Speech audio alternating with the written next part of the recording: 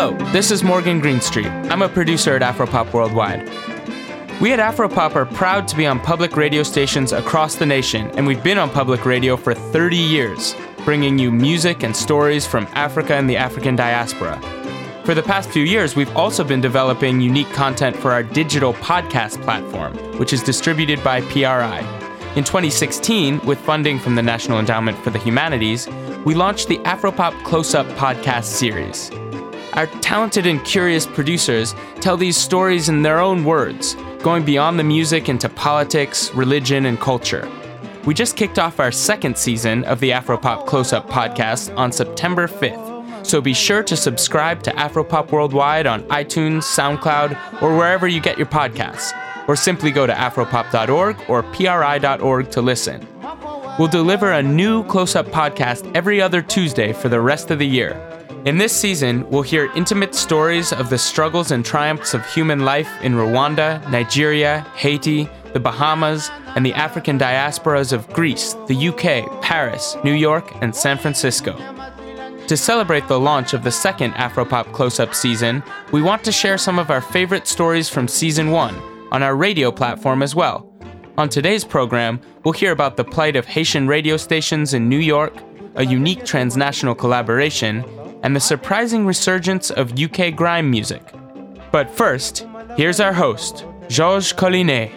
Thanks, Morgan. Can't wait to listen to this season of Afropop Close-Up podcast. Okay, let's start this off with producer Ian Koss on the street in Flatbush, Brooklyn. If you're in Flatbush, Brooklyn, standing on the corner of Nostrand Ave and Beverly Road, and you're looking south, you should see a bold blue awning that says Radio Panu. It blends right in with the beauty salons and takeout spots, but it's there, broadcasting around the clock.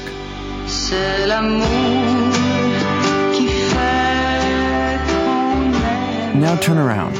Down past a row of stoops, you might just make out a sign advertising another station called Radio Soleil. Head in the opposite direction, and you'll pass by Radio Triomphe.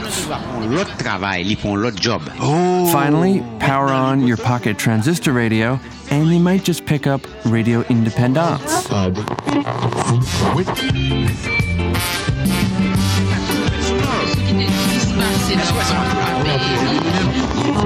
But as far as the federal government is concerned, not one of these stations has its own officially licensed frequency.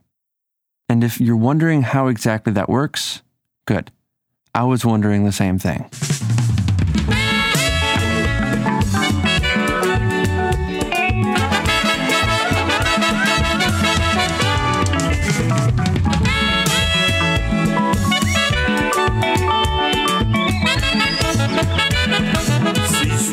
There is something called the transistor revolution. That's Rico Dupuis. He's the director of Radio Soleil, and for him, the significance of Haitian radio is really about politics. Remember, the Duvalier reign lasted 30 years. You had Duvalier the father, Papa Doc, and Duvalier the son, the baby Doc. You feel his menace in the pit of your stomach. You hear his presence in the silence of his subjects. Papa Doc, Dr. Francois Duvalier, spiritual leader and president. To give you an example of how brutal this dictatorship was, when Duvalier's father died, and it was on the radio. But even though it was an official announcement, people could not say it for fear of appearing that you're enjoying it. So therefore, people would go to people's ears and whisper, do you know that Duvalier died? That tells you exactly what was happening at that time. So it was the silence of the tomb. But eventually, Haitians began to agitate. And radio was one of the means to do that.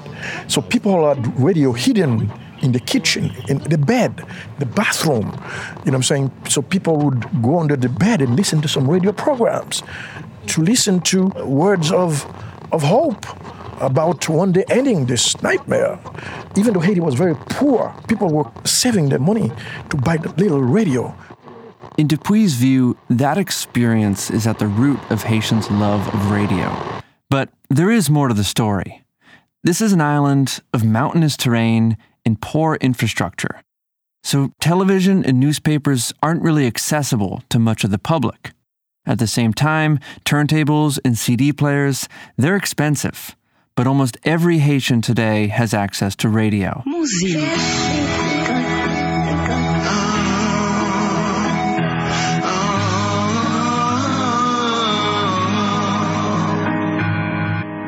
The political instability and poverty that have made radio so important in Haiti have also pushed Haitians to immigrate to the United States. The first large influx began in the mid-1960s. And among those early arrivals was a young man named Lionel Legros. Fast forward, I started the radio show September 1969.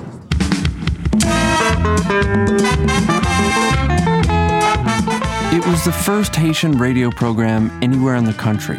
1 hour, once a week on WKCR, the student station at Columbia University.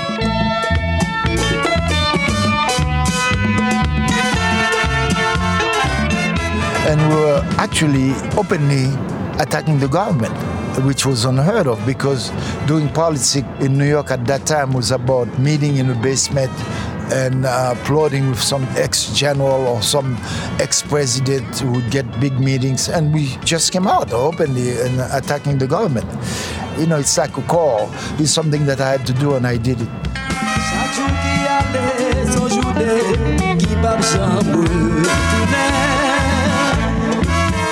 The show became a kind of weekly ritual for many in the city's growing Haitian community, something they set their alarm clocks for. It was the 1 hour of the week when they could hear their native language and familiar songs played live on the air. But that was it. There was no full-time Haitian radio station anywhere in the country. There was demand, but no license.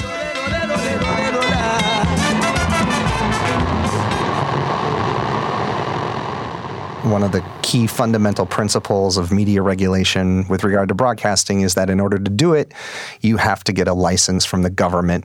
This is John Anderson. He's an assistant professor of broadcast journalism at Brooklyn College, and he's working on a book about radio regulation. And in order to get the license from the government and keep it, you have to demonstrate that you're serving what they call the public interest, convenience, or necessity.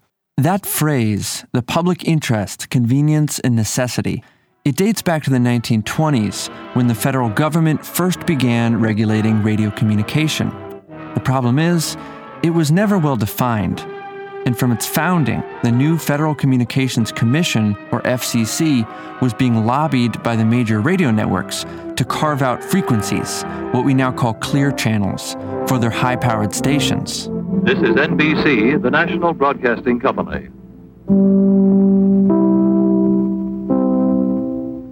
That sound is heard more often by more people than any other sound in America. Pulsing out from the transmitter tower into the tubes and coils behind your radio dial. To this day, the high-powered transmissions of networked stations still dominate the middle of the radio dial, with college and public radio stations crowded in the lower frequencies. In this environment, it is virtually impossible for a station serving a small ethnic community to secure its own FM license. But as John Anderson explains, the licensing requirement is not inviolable, meaning there's been a whole history of people that have taken to the air without one. And for Haitian broadcasters today, there are two ways this is done. One of them is perfectly legal. It's called a subcarrier station. Jeffrey Joseph, the operations manager at Radio Panu, explained how it works. So you have a station, let's say like 101.9 Light FM. They broadcast throughout the tri-state area. So what happens is they sell a radio, they put a special chip in it where wherever Light FM 101.9 goes, they are able to listen to our station too, but they need to buy the radio from us. In the station's front office, there are boxes of radios for sale, each one modified to pick up their signal.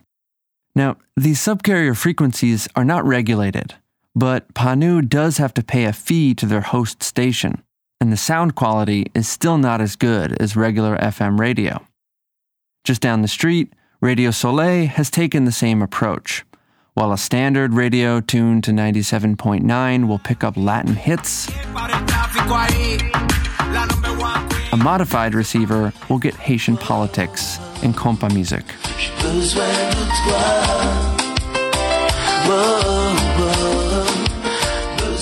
Of course, the other option for Haitian broadcasters is to simply set up their own low-power transmitters, what is sometimes called pirate radio. This approach, as you can probably guess from the name, is not legal. But in big cities like New York, Miami, and Boston, pirate stations are a fixture on the radio dial.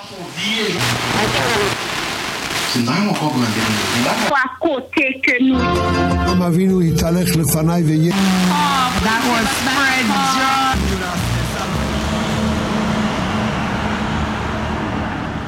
John. Radio Independance is just a few blocks from Panu and Soleil, but it isn't advertised on the street.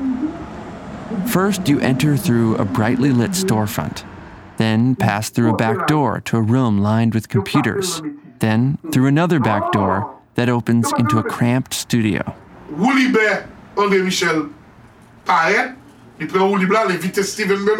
The walls are painted red with a few patches of plaster. A ceiling fan turns slowly, casting shadows from a single fluorescent bulb. 3 men sit around a high table, one of whom manages a small mixer linked to a rack of audio equipment.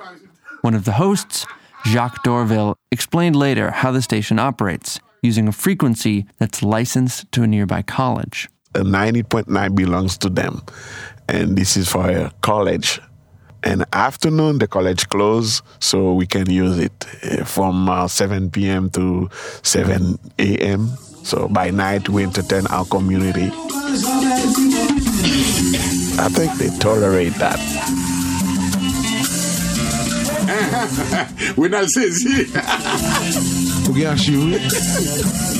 Well, not everyone tolerates it. Independance has been criticized in the news and on social media for interfering with WFMU, an independent station in Jersey City that broadcasts just 2 clicks away at 91.1. But despite these complaints, regulators haven't attempted to shut down Independance for some time. We still need to hide the transmitter, but not as it used to be before. Put it on the boat or in the van, traveling all over the city, to do not get catch. So it's not that kind of fight anymore. But still, nobody knows where is the transmitter. We don't know. I don't know. But even as he accepts the station's illegal status, Dorville is not the self-righteous pirate that you might expect. Right now, he just doesn't see any other options. And in the fact that we know that we are not legal, you don't feel okay with that. Illegal. Nobody likes to be illegal, Nobody works for money over here. We don't work for money. We just want to keep our community connected. So how much they're going to ask us to pay for that? Stations like Independance are controversial, and the debate doesn't break neatly along ethnic or party lines. Pirate stations can undercut the advertising rates of the subcarriers like Panu and Soleil, and when they do cause interference, it's with other low-power community stations, not the major networks. When I asked Jeffrey Joseph at Panu what he thought the FCC should do, he didn't hesitate. What they mainly need to do is do a crackdown on pirate radios. Do you feel like those pirate stations are filling a legitimate need in the community? Do you see any way that they could be brought into the legal system?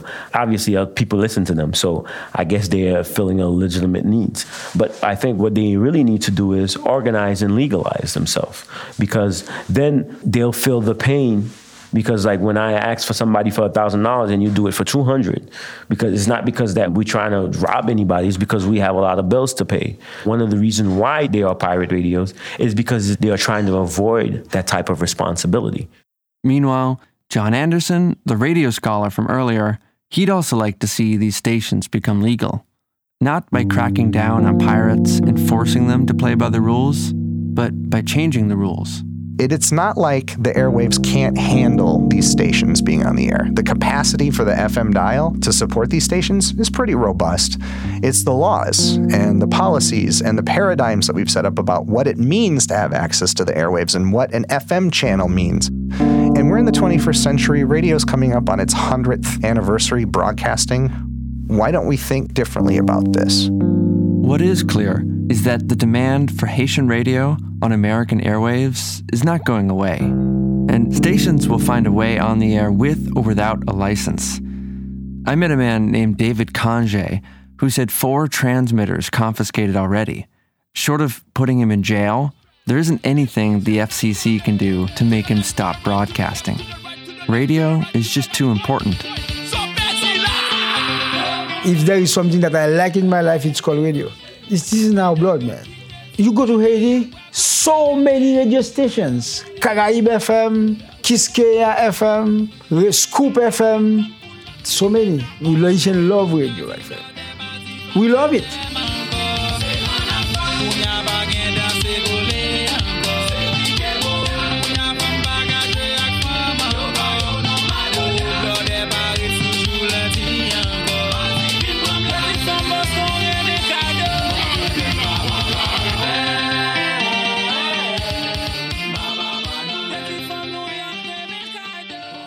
Thank you, Ian. That was Haitian Radio on American airwaves from producer Ian Koss. Now, let's head to Accra, Ghana with producer Morgan Greenstreet. I'm sitting in a communal bus taxi called the Trotro, and we're stuck in traffic. I'm crammed up against the other passengers. I'm dripping with sweat. The latest Azonto hits blast on the stereo.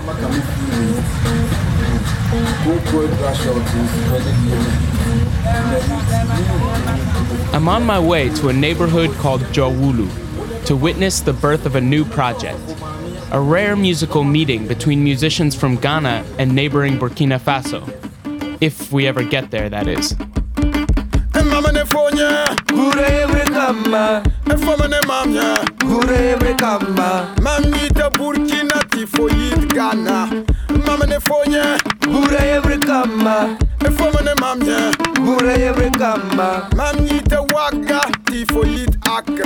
Odela Ghanaian, Odela Burkina. Yalwangu kwama, na mosi kwama. Odela Namonga, Odela Bolunga.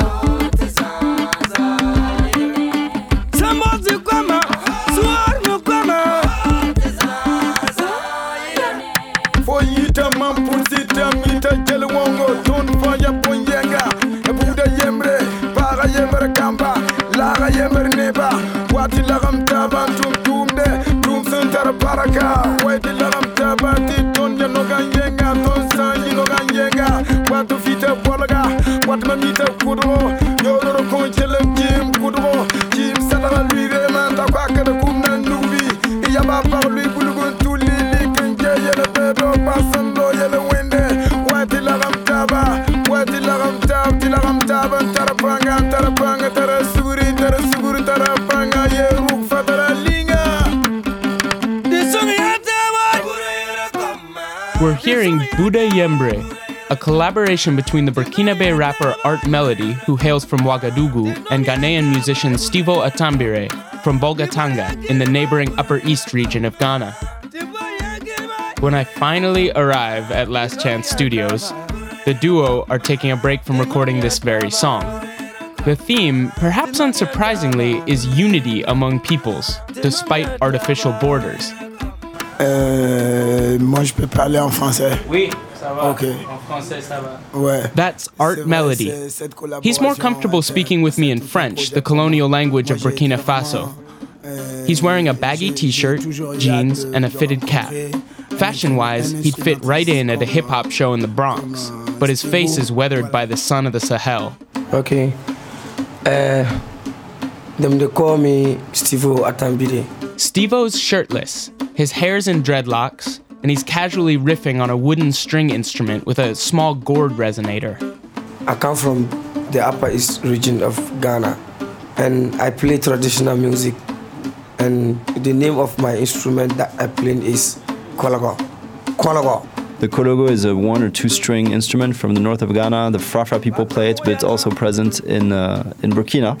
That's Benjamin Lebrave, a Franco-American producer who runs Last Chance Studios and Akwaaba Music, a label and distribution network based in Accra. He's the one who brought Art Melody and Steve-O together across national, linguistic, and stylistic boundaries. The Fra and Moret are sufficiently close so that the artist can actually communicate. Their culture is actually very close. This instrument, even though it has slightly different size and different melodies, it exists on both sides of the border. And maybe I should let the listeners know that this border between Ghana and Burkina is like, it might as well be a 1 kilometer high wall. It seems like there's at least no cultural communication whatsoever. You never hear of a collaboration between Ghanaian and Burkinabe musicians, and the main obstacle supposedly being language. So in this case, it's like, well, there's no language barrier because they speak the same language.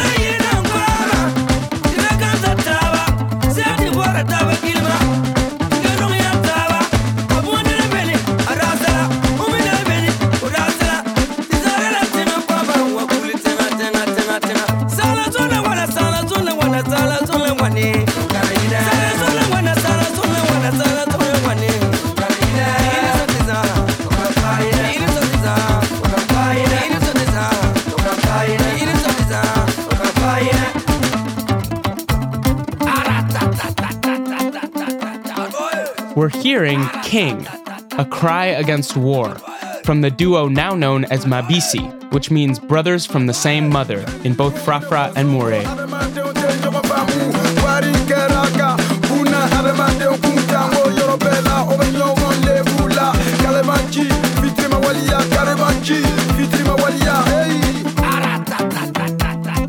They released their debut album in June 2016, but these guys are already young veterans in their respective scenes.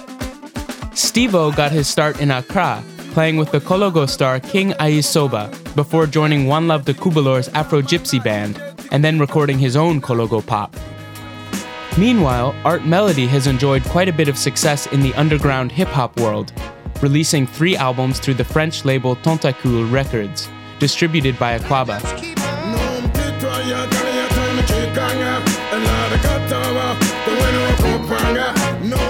This project is a departure for both artists, so how did it come about? C'est vrai, cette collaboration c'est tout un projet pour moi. This collaboration is really a special project for me, Art Melody told me. I've always wanted to meet an instrumentalist like Steve-O. There are a lot of artists in Burkina Faso who make music based on the Kologo instrument. My mother used to listen to that music a lot. But I encountered hip-hop at school, and I've always done hip-hop. I went to Ouagadougou a couple times to meet with Art Melody, and the idea came really, I was on the back of his bike, it was a motorcycle in Ouaga, and the guy literally freestyles all the time. If you're not watching him, you turn around, he's freestyling by himself. But I call it freestyling, which makes it sound very hip-hop, but actually he's just rhyming or kind of singing, sometimes in a nonchalant, kind of almost hypnotical way. And, as the days went by and we talked, I realized that he had an interest in not only pursuing what is kind of hardcore hip-hop or old school, kind of boom bap hip-hop, but also more acoustic, maybe in a way more traditional stuff. Enter Stevo, who is well-versed in the traditional repertoire of the Kologo, yet also attuned to hip-hop and Ghanaian pop music, sometimes called hip life. Very nice to collaborate with this guy, because this guy, they sing like hip life, but Burkina side, the kind of music they do is traditional. It's like traditional pop. Song like that. It sounds as my own traditional music.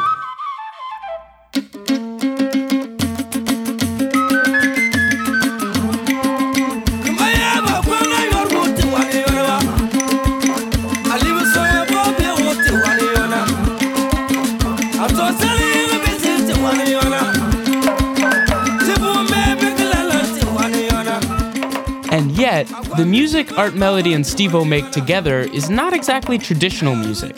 I don't like to call it traditional because a lot of stuff that people might consider traditional, in fact, is not traditional. It just retains something that's specific to one area. So the Korogo is specific to one area. The way of singing is specific to one area. You could say it's traditional, but the way, if you listen to this project and if you play it for old people, they'd be like, wow, this is revolutionary. If you play it for a hip-hop head, if they're, abstract enough, they might think, actually, this is hip-hop. There's no boom, there's no kick and snare, but it's still hip-hop. So I really see this project as a perfect union of two worlds that, at least in people's minds, are always very, very far removed from each other.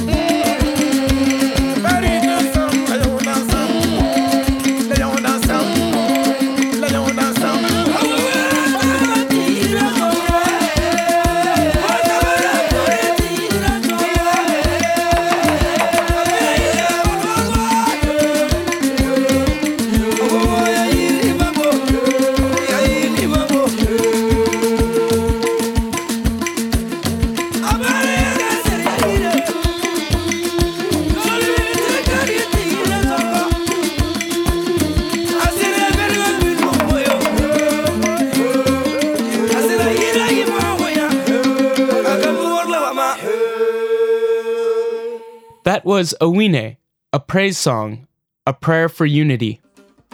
Back at Last Chance Studios, work is over for the day because the electricity's been cut.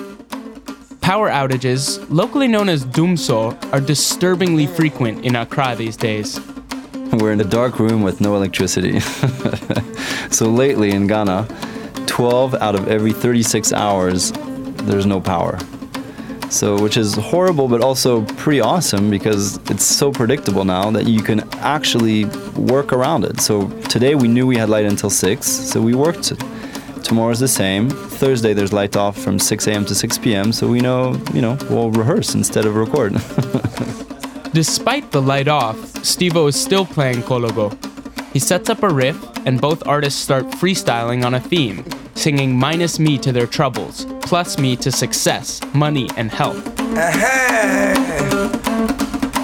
You remind me in the song. This be how I pray. Pray with me. In the name of the Father, and of the Son, and of the Holy Spirit. Ayo. Tell them. Year of troubles. Year of problems.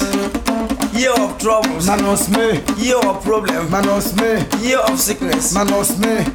Death. Manos me. Ebola go kill some. Manos me. AIDS go kill some. Manos me. Hepatitis B go kill some. Manos me. jaundice, Announce me. Typhoid, Announce me. malaria, Announce me. cholera, Announce me. coco, Announce me. Announce me. we take a team and pusala, Akalamamba Selwe. now we take a team and pusala, Akalamamba Selwe. now we take a team and pusala, Akalamamba Selwe. now we take a team and pusala, Akalamamba Selwe. year of progress, year of success, Blast me. year of progress, Blast me. year of success, Blast me. plenty money, blast me, American dollar, blast me, UK euro, blast me, UK pounds, blast me, UK pounds, blast me, Nigeria naira, blast me, Ghana cedi, blast me, Frenchman sefa, blast me. Hey yo. That's Mabisi, live from Last Chance Studios, Jowulu, Accra. These guys like to have fun, but there's a tangible current of anger that runs through their music. Politician, politician, rise up Africa, we dey sleep too long. Many of the songs on the album criticize politicians and comment on the current unstable socio-political situations in West Africa and around the world. We'll leave you with their boldest statement, Parliament, which calls out the educated class for using politics for self-enrichment instead of using the skills they trained for to serve the people. Doctor degree, but they are caught in a parliament. Eating pizza, chewing kebab. Medical doctor, but they are caught in a parliament. Eating pizza, chewing kebab. Chewing kebab. A great degree, but they are caught in a parliament. Eating pizza, chewing kebab. Wanna people they die, no good doctor. Challenge. Economic they crash, no good management. Them take wanna money, follow small girls. I'm up for the holla, no money for pocket. Police know they care you, they drive with license. Just give a one gun and you they drive with the go. You know the medical doctor or they are put in a parliament. Eating pizza, chewing kebab.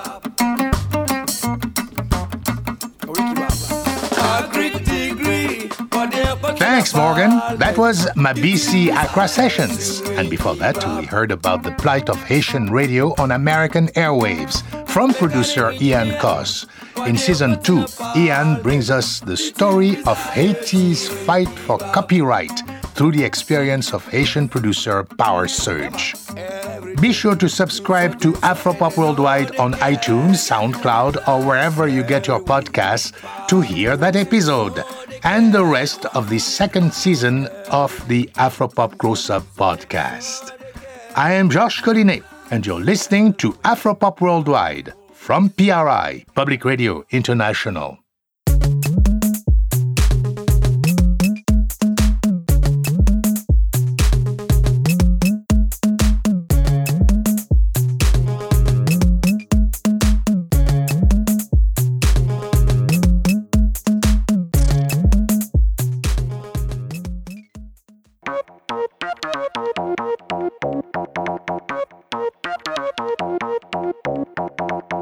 Constant winning, I won't take a dive. Trust me, dog, I can't let that slide. I run the park, man, I'm big like Hyde. I can show the houses, bikes, and the rides. No matter what you think, it's an uphill struggle. Don't doubt me, I can show you the light. If you don't know me yet, I gotta tell you, I'm the wickedest MC alive. Bring it to life. In the early 2000s, the hard-edged rhymes of grime tracks like this one, from legendary scene godfather Wiley, were a definitive part of the soundtrack of London.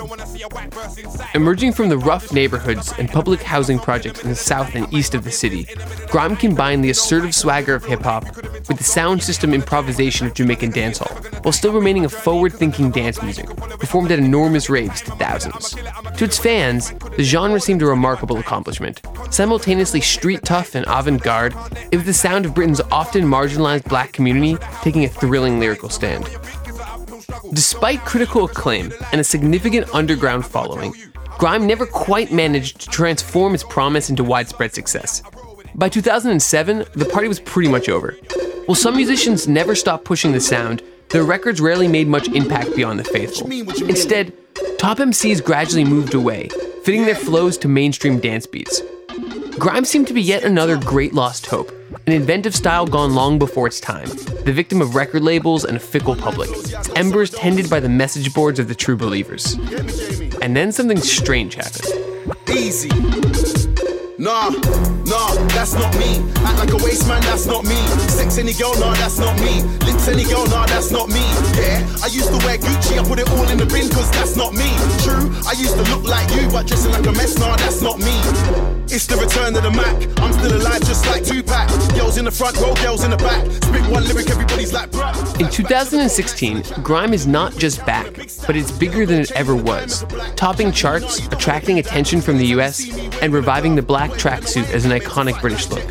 More remarkable still is that, to a great extent, the musicians leading this revival are veterans of grime's original heyday, finally finding commercial success with a style dismissed by the mainstream a decade ago. That's not me. Act like a waste man, that's not me. Sex any girl, nah, that's not me. Lips any girl, nah, that's not me. Yeah, I used to wear LV, put it all in the bin, cause that's not me. True, I used to look like you, but dressing like a mess, nah, that's not me. See me, I come from the roads. Pricks wanna try and put Skepta on hold, but no. Bad boy, I've been one of those. Wake up cool, you will get one of those. One to the eyeball, one to the nose. I don't really care about your postcode. Take your girl, no dinner, no rolls. 2 minutes in my bedroom, no clothes. Girls everywhere, girls in the club, looking at me trying to make a black man blush. Girls on the high street, girls on the bus, but these niggas wanna hang around us, that's us. I don't wanna see a Stone Island cuz man talk ish, I just smile and flush. I'm looking for a girl with the X factor, but I don't judge like Simon does. To find out how grime returned, I spoke by Skype to journalist Dan Hancox. For me, there is one particular track that I think, more than any other, is instrumental in reviving grime as a community of people, as a genre, and that is That's Not Me, the Skepta track with JME. Skepta went with Jammer, one of the Foundation producers as well as MCs, and they produced something that sounds like it's straight out of 2004. That was an unexpected turn of events. Everything for me stems from that one track. According to Dan, the sense of pride and affirmation embedded in That's Not Me are vital. The track is the sound of Skepta doing what he wants, the way he wants it. He had already been getting tired of the lifestyle and the sort of lack of sincerity in some of the pop music he was making, and that's the subject of the track, really. Which is like, you know, actually I've rediscovered what I'm about, and I've rediscovered what makes me happy, and oh wow, it's making my fans happy as well. And I think that affirmation was really important to him. According to Jay Cush, a DJ on London's Rinse FM and the head of the Lit City Tracks label, a crucial part of the impact of That's Not Me was its use of a vintage grime beat, one that reflected the spare oddness that had always defined the style.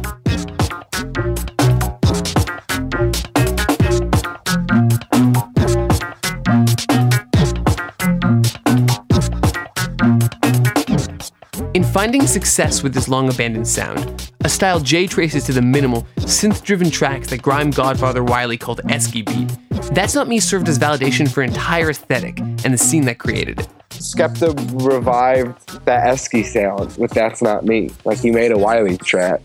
And if you could make an Esky beat work in 2014 or whatever it was, like, that was a huge deal. That meant that the original grime sound, the sound that people had come off of, you know, was now being accepted. It was like people had started to make, you know, trappy beats and try to be American, whatever, and because they were trying to find success. They wanted to continue to do music. A lot of people were doing that style of stuff, and yeah, they now seeing that success, of course, yeah, that got people realizing they could do that style again. In the wake of That's Not Me, the UK has seen a flood of returns to the original sound of grime, many from musicians who stopped rapping over this type of beat years ago. Let's hear something from Kano, another veteran star who's recently come back to grime after years in the pop wilderness. This is the Garage Skank Freestyle, a bonus track from his new album, Made in the Manor, an homage to the neighborhoods in which he was raised. Let me get it 1 sec. There's an old hippie girl them running man down true stories. You can't introduce rhythm dim like me. Needing a man a young from the east. Girl them sing. Girl them sing. Box of the rosy. Shamson sing. Badman sing. Which man I want a badman sing? Must have been chest day. Absent sing. Laying it down. Laying it down. Come to your shoes and laying it down. Whack way wasted. Gas it out. 2 gun fingers. Gary Skank. Pub quiz. Oh, put the Eski get Eskimo. Shell down dance like Temper Bro and still put in petrol at Texaco. Who put metaphors in his grind? Man like Sharky and I did. Old school like Randy and them man there. Furthermore, Andrew and them man there. Crawford man, a family with them man there. Little man sing with Ramsey and them man there. That's cool now. Old dudes. Evening standard of them man there. Pick up on a flight Bambi and them man there. Never floss like Lambie and them man there. If you ain't that Angie's with them man there. Social man, a Ansi with them man there. Spider man, a Shamsi with them man there. Some man, a pretend man. Us man, ear don't pally with them man. One grey goose and pack up with 10 man. I don't really roll that, but if I do, we can roll out. Bring cool out so we can pull out. Fooling like no people fool out. Tell a girl white front, let my underband. Man, a bedroom bully. Shabba ranks. Girl them sing. That was the Garage Skank Freestyle by Kano. While no one ever doubted the talent or creativity of Grime's first wave, it had always struggled to create music capable of attracting a wider audience while remaining true to its original style. Brilliant in the rave or on off-the-cuff radio sets, many of the scene's most promising MCs failed to ever release mixtapes, let alone consistent albums. I got a black ski mask, but I don't ski, but I snowboard, dash an MC off peak. If one of you try violate me, you get a punch in the face with my front door key. Yes. Punch in the neck with my back door key. Yes. Boxing them out with my X6 key. Boxing the eye with a fob I used to log into my HSBC. Armed by a decade of experience and the ease of distribution and control made possible by the internet, Grime's veterans seem intent on conquering this challenge. Once again, the scene is led by Skepta and his brother Jamie, both of whom have released unrepentant grime albums to chart-topping success. Konnichiwa, Skepta's latest, is a particular triumph, a swaggering set of tracks that expand on the spirit of That's Not Me. Dan explains. It exemplifies grime in its own way, Konnichiwa. It's exciting and thrilling because it's a grime album without any compromise. Just this determined self-confidence and resilience. This is how we sound and this is how we make our music. Let's hear another track from Skepta's Konnichiwa. This is Man, which our engineer Mike points out samples heavily from Queens of the Stone Age. Huh? I don't know why man's calling me family all of a sudden. Like, my mum don't know your mum. Stop telling man you're my cousin. I got day ones and I got new ones. No fake ones, trust no one. This boy better know till I die, trying to run up in the bank like Bonnie and Clyde. Cause man get money with the gang, man get girls with the gang, man eat food with the gang, man talk slang so the feds can't work out what I just said to a man. Told me you was a big fan, but the first thing you said when you saw me is can I get a pic for the gram? I was like, nah, sorry man, I only socialise with the group and the gang. Whoa, guess who's back? Came a long way from sitting in the flats. Came a long way from when whites never used to mix with blacks. Now all my white music and my black mates, we got the game on smash. I used to rate your page on MySpace, but you never stayed on track.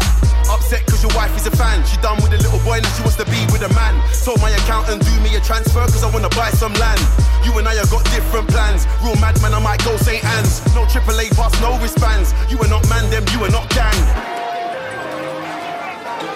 If the grime revival was only about veterans returning to the sound of their youth, it would probably be fair to dismiss it as little more than a flash in the pan. However, alongside the return of artists like Skepta and Kano, the last 2 years have also seen the emergence of an entire cohort of young MCs. Mostly in their late teens, this is the first generation who have grown up alongside the music. They're full-blooded grime, as one DJ I spoke with called them. Among the best of these MCs is Stormzy, a 22-year-old with a thrillingly precise flow and a well-developed sense of his place in grime's musical history. Check out his breakthrough track, Know Me From, a statement of intent that also doubles as a shout-out to the greats of the previous generation. Paintings on my WhatsApp and my iPhone too. The brown skin girls and the white ones too. Girls love me and I love them too. I was on the roads when Lizzie made I Love You. We'll talk about me, you better Hashtag murky. Can't chat about speed like my cabman search. Shout out to my big bro Wiley, that's a bad man from early. Look, I'm a boss man like Birdie, I'm a bad man like Shirley. If Grime's dead, then how am I here? How? Big man like me with a beard, look, how am I scared? How can I? God's wrath is the only power man fear. Couple skeng man and shower man here. Shower man down in my shower man gear. Yeah. Talk about me, you better hashtag problem.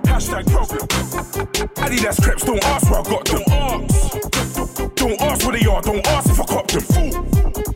I go half of my team, I go half of my squadron. Where'd you get your rollie from? I do not know this don. Where do you know me from? Out here like the Roll Deep song, man, I'm trying to put my coldies on. I do not know this don. Where do you know me from? Where do you know me from? Where do you know me from? Where do you know me from? Where do you know me from? Where do you know me from? Where do you know me from?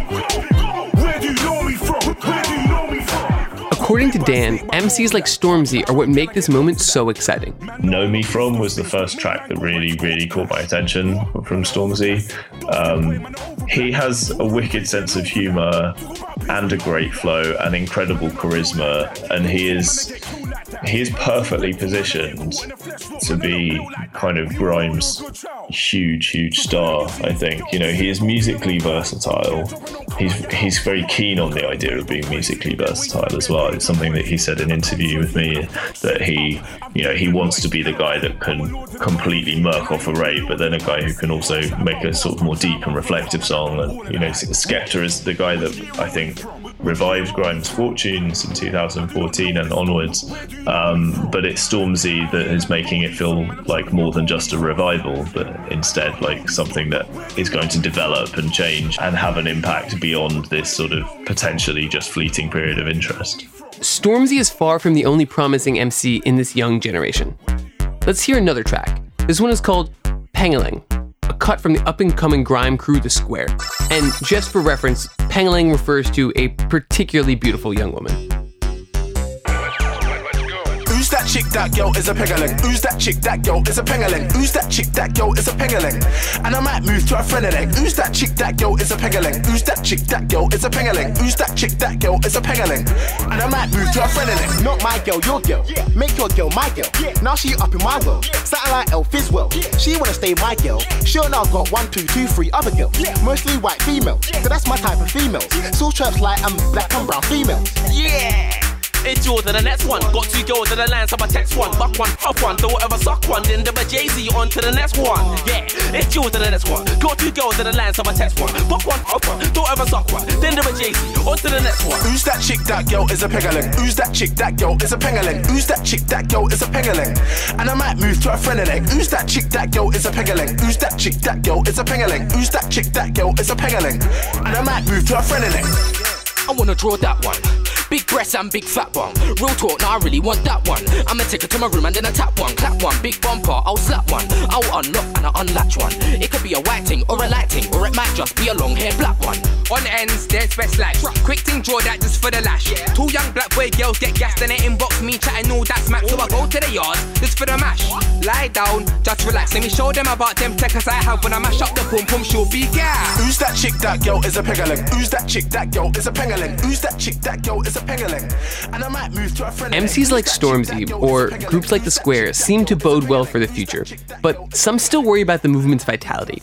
Grime's original wave had an incredible depth of talent and stylistic diversity, and some of these newer MCs, because they're focused on sounding grime in a way the veterans never were, are struggling to develop the same type of originality. Jay Kush fears that unless the music's new fans dig deeper, the revival might peter out. Man, try to see he's better than me. Tell my man, shut up. There's people who've been like putting on for the sound, you know. These cats are really important. And I think the story hasn't really been told that well. Everybody looks at grime as this like buzzword, and it's like people don't really understand how deep the history and music goes, and just like how many hundreds of producers there were making this sound at the time, and how many different unique sounds there were within this thing that was called grime. And I think if that story gets told well, then it's gonna like have the potential to be around for a lot longer. And I think if people are just only hearing it from, the case of a few, it doesn't seem as interesting and as diverse. That's actually something I worry about, is that like people aren't hearing some of the most amazing artists that there are. That seems fair. While a few top MCs are exploding in popularity, many of the genre's lesser-known greats, legends like D.E.E., Footsie, or Prince Rapid, have received far less attention. But for now, grime enjoys a moment in the sun. This sound that was maligned, that was squeezed out of clubs by the police a lot of times, that this is really essentially a return of the repressed, that this was music that was either marginalized or criticized or physically shut out from existence. But completely implausibly, it's back and it seems to be taking over the mainstream at this point. It's pretty remarkable. With the back, nah, that's not me. Can't be a waste man, that's not me. Living at mumsy's, that's not me. Then when I clumsy, that's not me. Nah, that's not me. In need of a hand out, that's not me. I'm not holding my hand out, that's not me. There's a dickhead thing, nah, that's not me. Talk to the boy, them, that's not me. Informer, that's not me. Spill the beans, nah, that's not me. Whiskey and cheese, nah, that's not me. Having a battle, that's not me. What you thought he was double, that's not me. Then when I'm silent, that's not me. Then when I'm swagging, that's not me. Thought I was him. Look quite similar, thought I was him. That guy there had a box like man. Them man truly thought I was him. Girls wanna go out to a rave, take a picture and get like you. Wow, that's hot. That was Grime Wave from producer Sam Backer. Yeah, George, that's one of my favorite podcasts from season 1. We're nearing the end of today's program, but before we go, we want to do something special. The first episode of season 2 is already available online, and just to make sure you go right now and subscribe to the podcast, we're going to hear an excerpt of Hades Fight for Copyright, a collaboration with the Life of the Law podcast from producer Ian Koss, right here on Afropop Worldwide.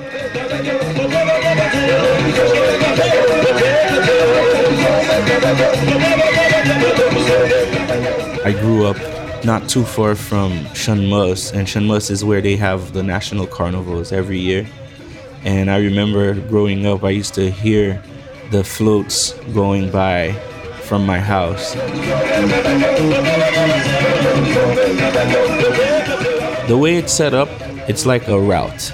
And along that route, you have multiple trucks loaded with speakers. And on each truck is a popular band. And I'm not gonna forget, there was one year, Sweet Mickey, our former Haitian president, he would wait until it's 5 or 6 in the morning for his float to go by. So he would make everyone stay on Shanmus and wait for him to come.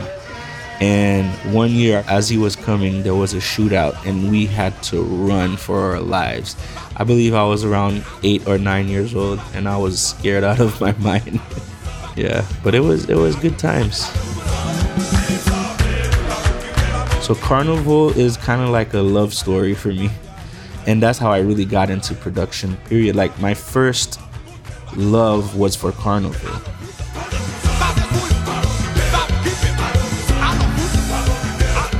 This is Serge Tournier, also known as Power Serge.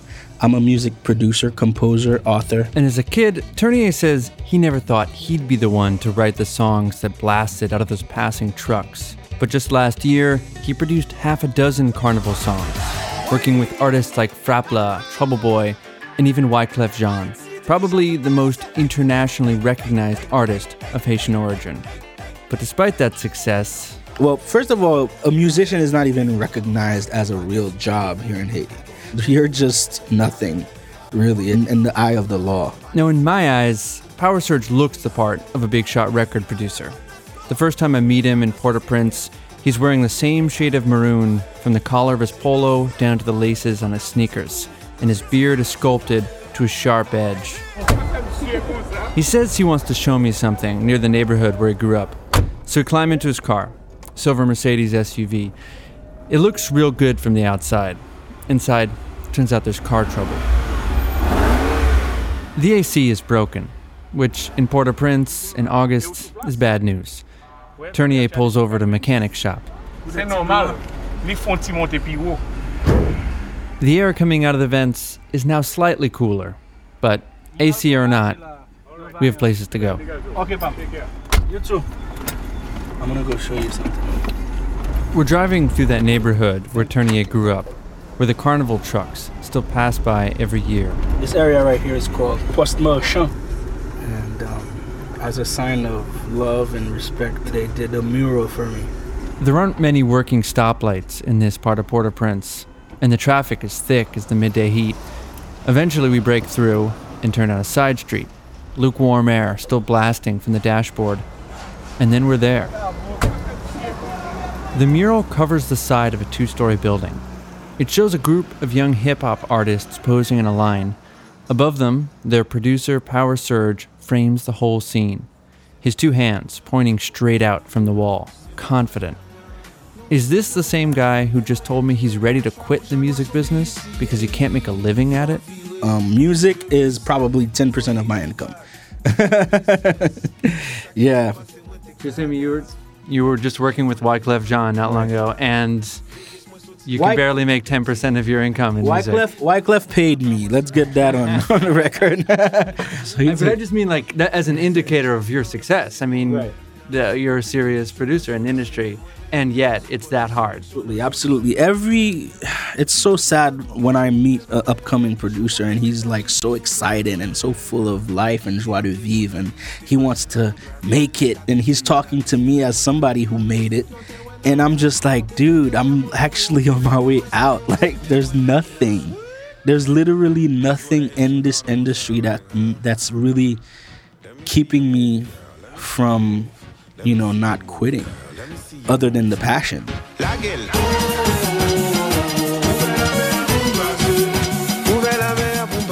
This is that song Power Surge produced last year for Wyclef Jean. So here he is, at the top of his field in Haiti, and yet at the same time on the verge of quitting the music business altogether, thinking of moving to Florida, maybe even going back to school. And to understand why, we have to talk about copyright.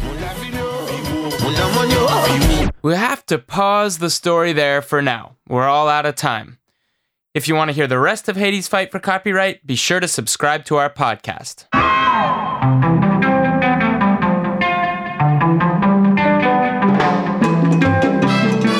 Well, that's it for today's program, Afropop Close-Up Podcast Special number 1.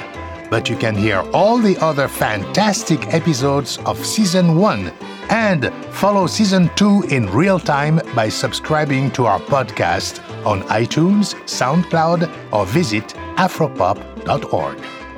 Funding for Afropop Worldwide comes from the National Endowment for the Humanities, the National Endowment for the Arts, which believes a great nation deserves great art, and PRI, Public Radio International affiliate stations around the U.S. And thank you for supporting your public radio station. Thanks to all the Close-Up producers for their hard work. Visit afropop.org for more. You can also find us on Facebook and follow us on Twitter at AfropopWW. My Afropop partner is Sean Barlow. Sean produces our program for World Music Productions. Research and production for this program by Morgan Greenstreet, Sam Backer, and Ian Koss. And join us next week for another edition of Afropop Worldwide. Our chief audio engineer and co-producer is Michael Jones. Additional engineering by Stephanie Lebeau. Banning Air and CC Smith edit our website, afropop.org. Our producer for new media is Akornefa Achia. And I'm Georges Collinet.